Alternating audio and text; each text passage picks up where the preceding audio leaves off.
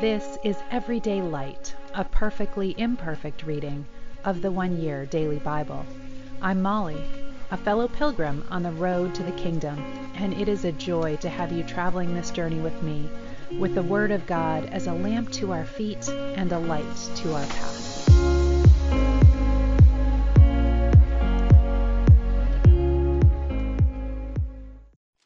Welcome. This is the One Year Bible reading for February 4th, and we are starting today.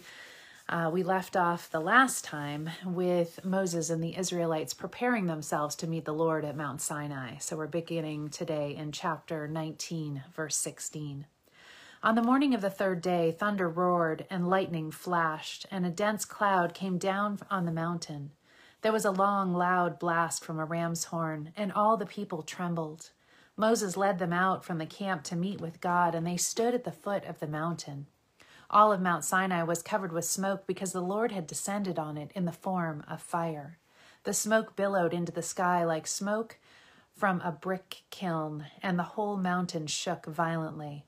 As the blast of the ram's horn grew louder and louder, Moses spoke, and God thundered his reply. The Lord came down on the top of Mount Sinai and called Moses to the top of the mountain. So Moses climbed the mountain. Then the Lord told Moses, "Go back down and warn the people not to break through the boundaries to see the Lord, or they will die. Even the priests who regularly come near to the Lord must purify themselves so that the Lord does not break out and destroy them." "But Lord," Moses protested, "the people cannot come up to Mount Sinai. You already warned us. You told me, mark off a boundary all around the mountain and set it apart as holy." But the Lord said, "Go down and bring Aaron back up with you. In the meantime, do not let the priests or the people break through to approach the Lord, or he will break out and destroy them." So Moses went down to the people and told them what the Lord had said. Then God gave the people all these instructions. "I am the Lord your God, who rescued you from the land of Egypt, the place of your slavery. You must not have any god but me. You must not make for yourself an idol of any kind or an image of anything in the heavens or on the earth or in the sea. You must not bow down to them or worship them, for I, the Lord your God, am a jealous God who will not tolerate your affection for any other gods. I lay the sins of the parents upon their children. The entire family is affected, even children in the third and fourth generations of those who reject me.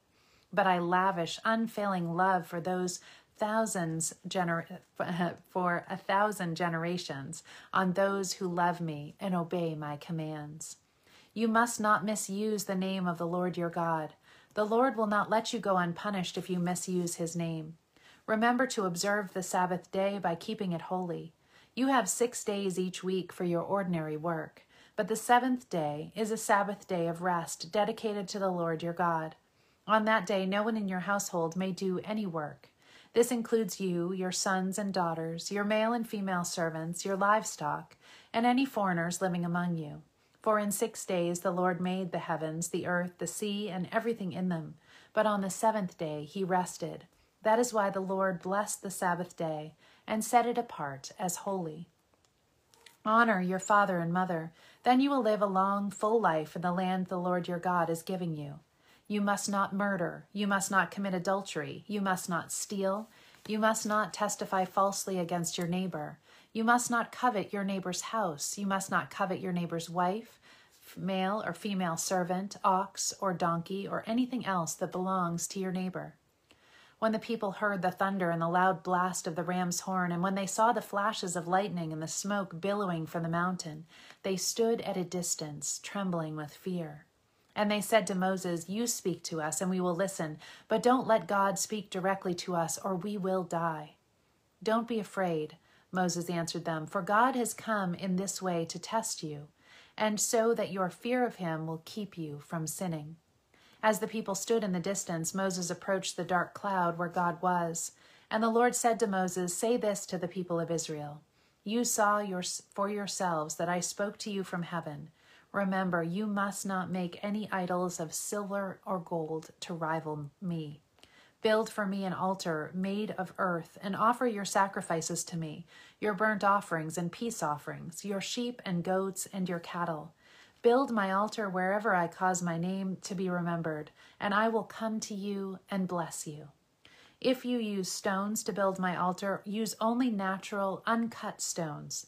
Do not shape the stones with a tool, for that would make the altar unfit for holy use. And do not approach my altar by going up steps. If you do, somebody might look under your clothing and see your nakedness. These are the regulations you must present to Israel. If you buy a Hebrew slave, he may serve no more than 6 years. Set him free in the 7th year, and he will owe you nothing for his freedom. If he was single when he became your slave, he shall leave single. But if he was married before he became a slave, then his wife must be freed with him.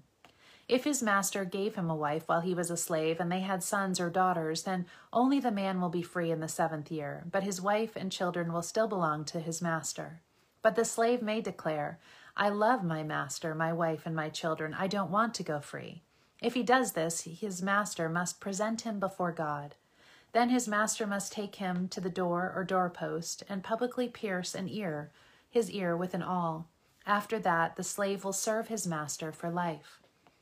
When a man sells his daughter as a slave, she will not be freed at the end of 6 years as the men are.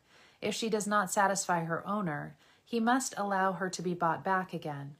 But he is not allowed to sell her to foreigners, since he is the one who broke the contract with her. But if the slave's owner arranges for her to marry his son, he may no longer treat her as a slave, but as a daughter. If a man who has married a slave wife takes another wife for himself, he must not neglect the rights of the first wife to food, clothing, and sexual intimacy. If he fails in any of these 3 obligations, she may leave as a free woman without making any payment. Anyone who assaults and kills another person must be put to death. But if it was simply an accident permitted by God, I will appoint a place of refuge where the slayer can run for safety. However, if someone deliberately kills another person, then the slayer must be dragged even from my altar and be put to death. Anyone who strikes father or mother must be put to death. Kidnappers must be put to death, whether they are caught in possession of their victims or have already sold them as slaves. Anyone who dishonors mother or father must be put to death. Now, suppose 2 men quarrel and one hits the other with a stone or fist, and the injured person does not die, but is confined to bed. If he is later able to walk outside again, even with a crutch, the assailant will not be punished, but must compensate his victim for lost wages and provide for his full recovery. If a man beats his male or female slave with a club, and the slave dies as a result, the owner must be punished. But if the slave recovers within a day or 2, then the owner shall not be punished, since the slave is his property. Matthew 23:13. What sorrow awaits you, teachers of religious law, and you Pharisees, hypocrites, for you shut the door of the kingdom of heaven in people's faces. You won't go in yourselves, and you don't let others enter either. What sorrow awaits you, teachers of religious law, and you Pharisees, hypocrites, for you cross land and sea to make one convert, and then you turn that person into twice the child of hell you yourselves are. Blind guides, what sorrow awaits you? For you say that it means nothing to swear by God's temple, but that it is binding to swear by the gold in the temple. Blind fools, which is more important, the gold or the temple that makes the gold sacred? And you say that to swear by the altar is not binding, but to swear by the gifts on the altar is binding. How blind, for which is more important, the gift on the altar or the altar that makes the gift sacred? When you swear by the altar, you are swearing by it and everything on it. And when you swear by the temple, you are swearing by it and by God who lives in it. And when you swear by heaven, you are swearing by the throne of God and by God who sits on the throne. What sorrow awaits you, teachers of religious law, and you Pharisees, hypocrites, for you are careful to tithe even the tiniest income from your herb gardens. But you ignore the more important aspects of the law, justice, mercy, and faith. You should tithe, yes, but do not neglect the more important things. Blind guides, you strain your water so you won't accidentally swallow a gnat, but you swallow a camel. And in Aramaic, gnat and camel are very similar words, so it is a word play here given by Jesus. What sorrow awaits you, teachers of religious law, and you Pharisees, hypocrites, for you are so careful to clean the outside of the cup and dish, but inside you are filthy, full of greed and self-indulgence. You blind Pharisee, first wash the inside of the cup and the dish, and then the outside will become clean too. And I read this morning that it was a discussion among the Pharisees of the time whether to clean the inside or the outside of the cup first. So this is to which Jesus is referring. What sorrow awaits you, teachers of religious law, and you Pharisees, hypocrites, for you are like whitewashed tombs, beautiful on the outside, but filled on the inside with dead people's bones and all sorts of impurity. Outwardly you look like righteous people, but inwardly your hearts are filled with hypocrisy and lawlessness. What sorrow awaits you, teachers of religious law, and you Pharisees, hypocrites, for you build tombs for the prophets your ancestors killed, and you decorate the monuments of the godly people with your ancestors destroyed. Then you say, if we had lived in the days of our ancestors, we would never have joined them in killing the prophets. But in saying that, you testify against yourselves that you are indeed the descendants of those who murdered the prophets. Go ahead and finish what your ancestors started. Snakes, sons of vipers, how will you escape the judgment of hell? Therefore, I am sending you prophets and wise men and teachers of religious law. But you will kill some by crucifixion, and you will flog others with whips in your synagogues, chasing them from city to city. As a result, you will be held responsible for the murder of all godly people of all time, from the murder of righteous Abel to the murder of Zechariah, son of Berechiah, whom you killed in the temple between the sanctuary and the altar. And this was essentially the history of all martyrs, from Abel to Zechariah. I tell you the truth, this judgment will fall on this very generation. O Jerusalem, Jerusalem, the city that kills the prophets and stones God's messengers. How often have I wanted to gather your children together as a hen protects her chicks beneath her wings, but you wouldn't let me. And now look, your house is abandoned and desolate. For I tell you this, you will never see me again until you say, blessings on the one who comes in the name of the Lord.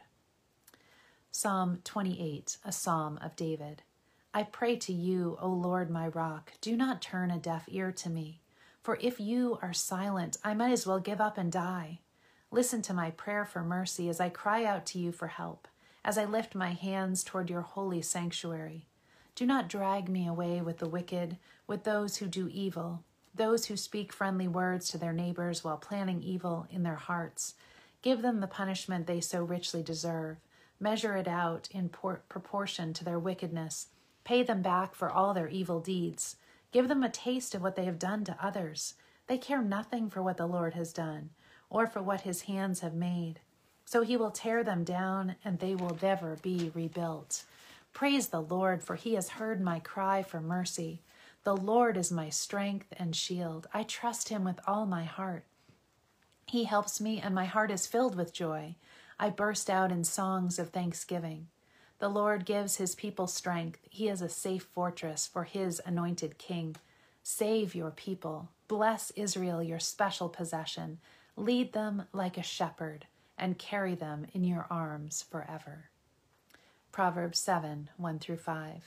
Follow my advice, my son. Always treasure my commands. Obey my commands and live. Guard my instructions as you guard your own eyes. Tie them on your fingers as a reminder. Write them down deep within your heart. Love wisdom like a sister. Make insight a beloved member of your family. Let them protect you from an affair with the immoral woman, from listening to the flattery of a promiscuous woman.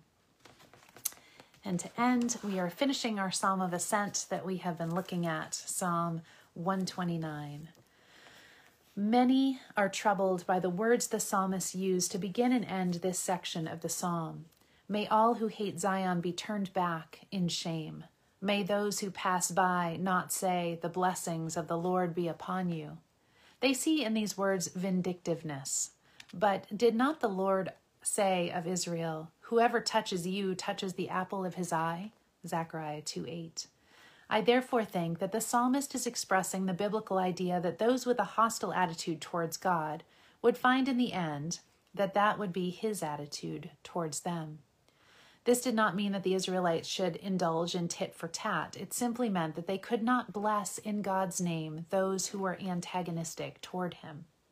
Modern-day pilgrims who are on the road to New Jerusalem will do well to learn how to sing this song along with the others. Its refrain is thrilling truth because we have a righteous God who is committed to us and whose purposes last. It is possible to persevere no matter how flinty the road. Gracious Father, we are so grateful that despite the constant attempts of the world to defeat your purposes, its strategies come to naught. They are worthless and unfruitful. Thank you, Father, that we belong to one whose purposes last. Amen. Have a beautiful day. Love you all.